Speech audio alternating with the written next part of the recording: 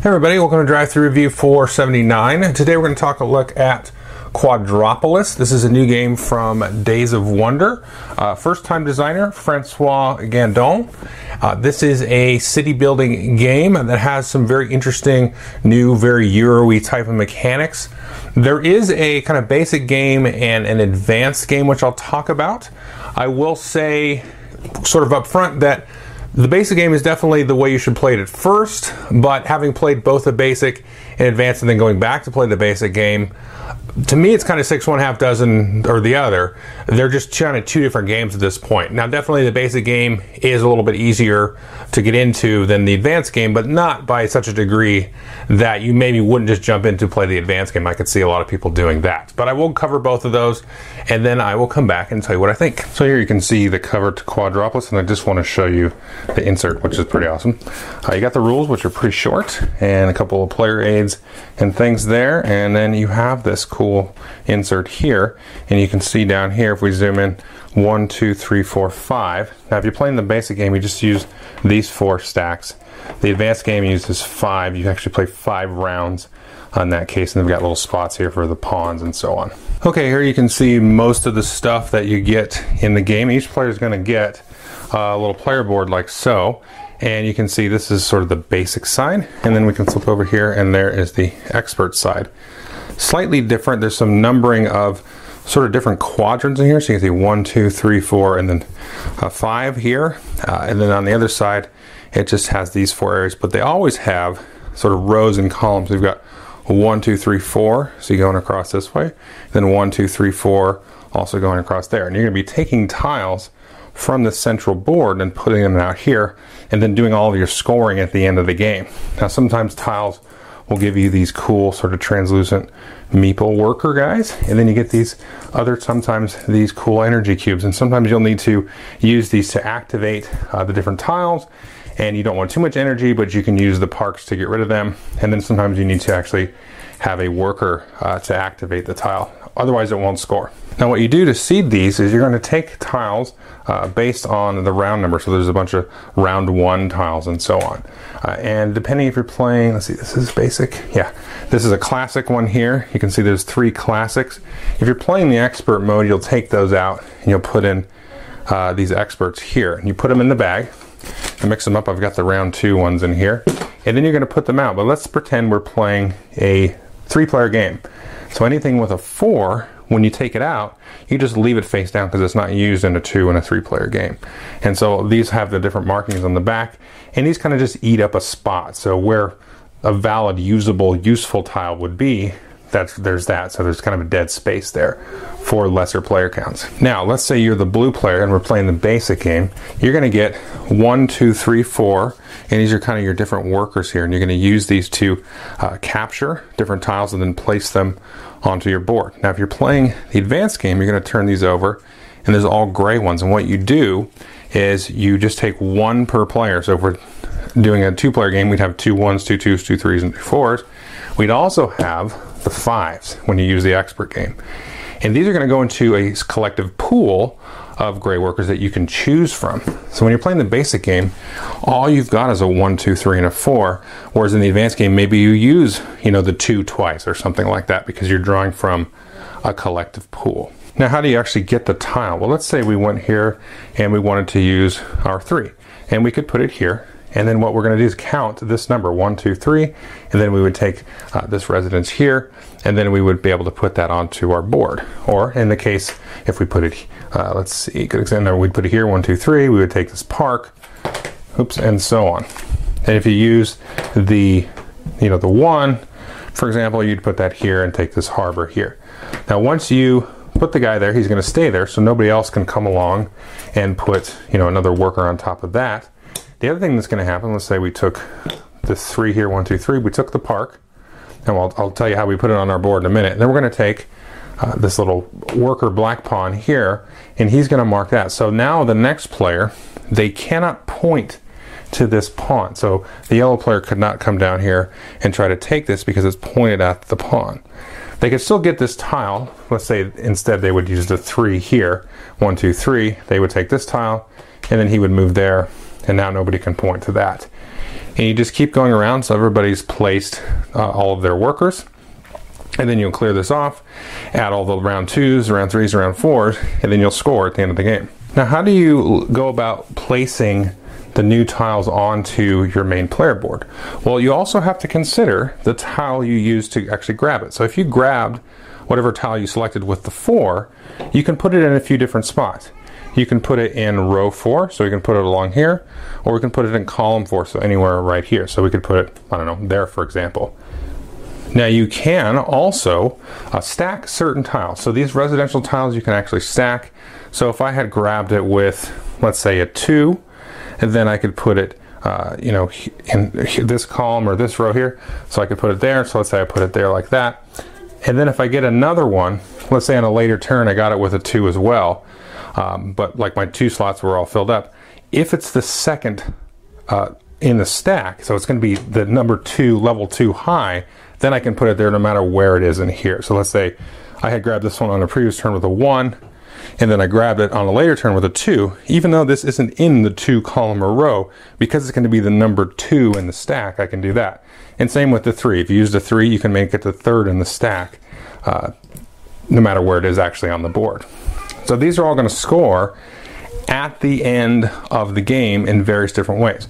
Now sometimes there's a requirement, so you can see these here actually requires an energy cylinder, and so does this one as well. Some of them, like I told you before, actually require a worker, so this one will need a worker. And you can see some of the tiles will actually provide you with that. So these 2 harbors here give you a couple things. This one gives you 2 energy, this one gives you an energy and a worker. So when you put those out there, you'll just get those and then set them on the side like so. And you can arrange them as you want during the game and just count it at the end of the game. So how do you score all these different tiles? Well, let's talk about that.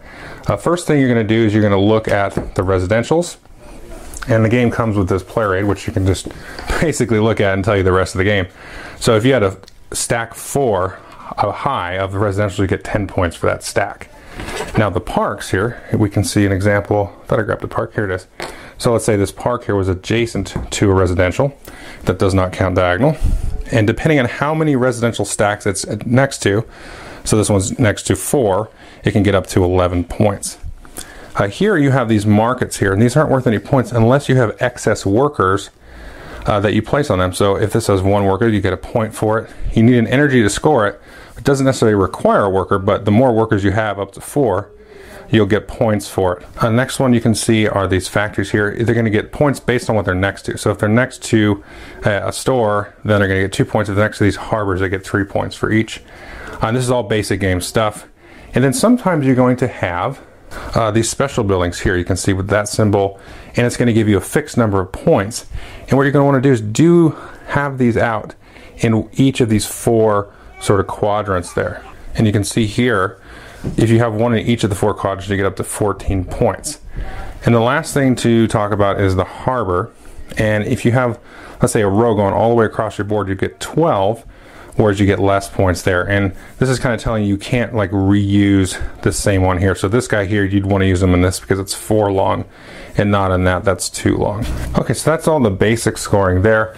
On the back side, you can see it's all repeated here again, but we've got 2 new scorings here. Now this one is the office towers, and these you can stack just like the residentials.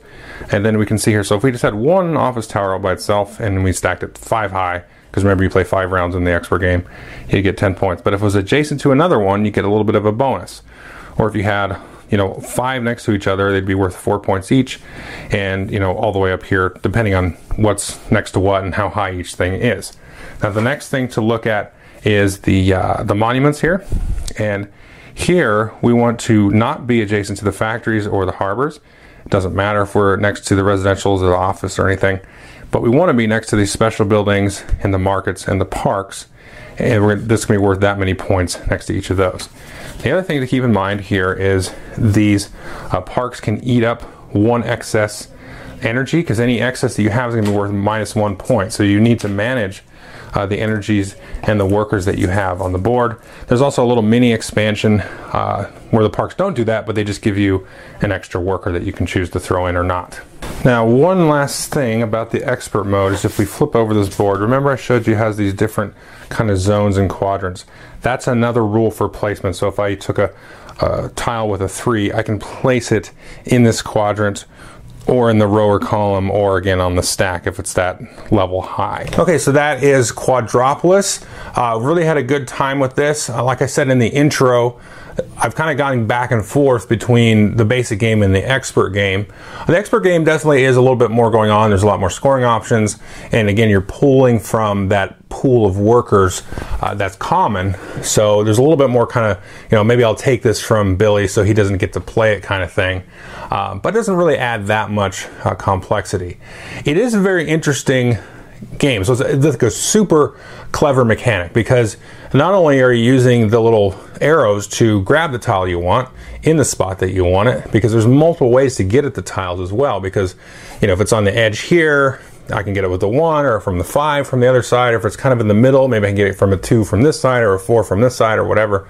So there's that, and then again that triggers whatever number you use, kind of where you can put it on your own player board. So there's kind of like a couple levels of thinking in terms of how you grab the tile, and in like a very unique way that I've not seen. But the other thing you kind of have to juggle too is the resources and the workers, or not the resources, but the energy and the workers and all that kind of stuff, and how you're going to score it and everything.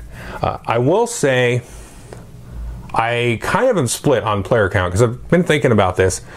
I like it with a 2-player because you can be a little bit more proactively aggressive in terms of what you're taking and kind of see what they're doing. Whereas with more than that, there's a little bit more chaos in terms of what people are picking and all the options that are available, on the table. But I like it equally with both. It just kind of plays a little differently with the 2, and the 3 and 4. So it's really, really well produced. It's very quick. I would say the first time I played it, it maybe took about an hour with 3 people. I can't remember if it was 3 or 4, but it was at least 3, and it took about an hour. But every time since then, it's been under an hour easily, playing with people that have played it before. But it's super quick. You take a tile, boom, boom, grab it, and then you're trying to set up these very simple sort of tile layouts to be the most efficient. And also, again, trying to manage that a little extra layer of the energy and the workers and all that kind of stuff like that. So it's a very, very nice kind of gateway game that kind of has these multiple modes. Like I talked about, you got the extra little kind of mini expansion, I guess, of the parks that you can swap out and kind of play with. So I think this is going to be kind of easily expandable if they do come out with that. But it's a very kind of ticket to ride sort of level of game, I think, where it's, you can just jump in and say, you put the tile down, grab the tile, here's your little score sheet, you can score all these different ways. You can get a game in quickly if people don't get hung up on it and they're kind of like new gamers, let's say. But then you can play it again, and it plays so quick that people want to play it right away. So I think it's got a lot kind of going for it in that sort of ticket to ride sort of vibe that Days of Wonder tries to go for sometimes anyway. And so I think it's going to succeed a lot with folks in that way. And the one thing that was kind of interesting, we were talking about it, and it was kind of like playing like an app. It felt like an app game. So I could see this actually being an app at some point.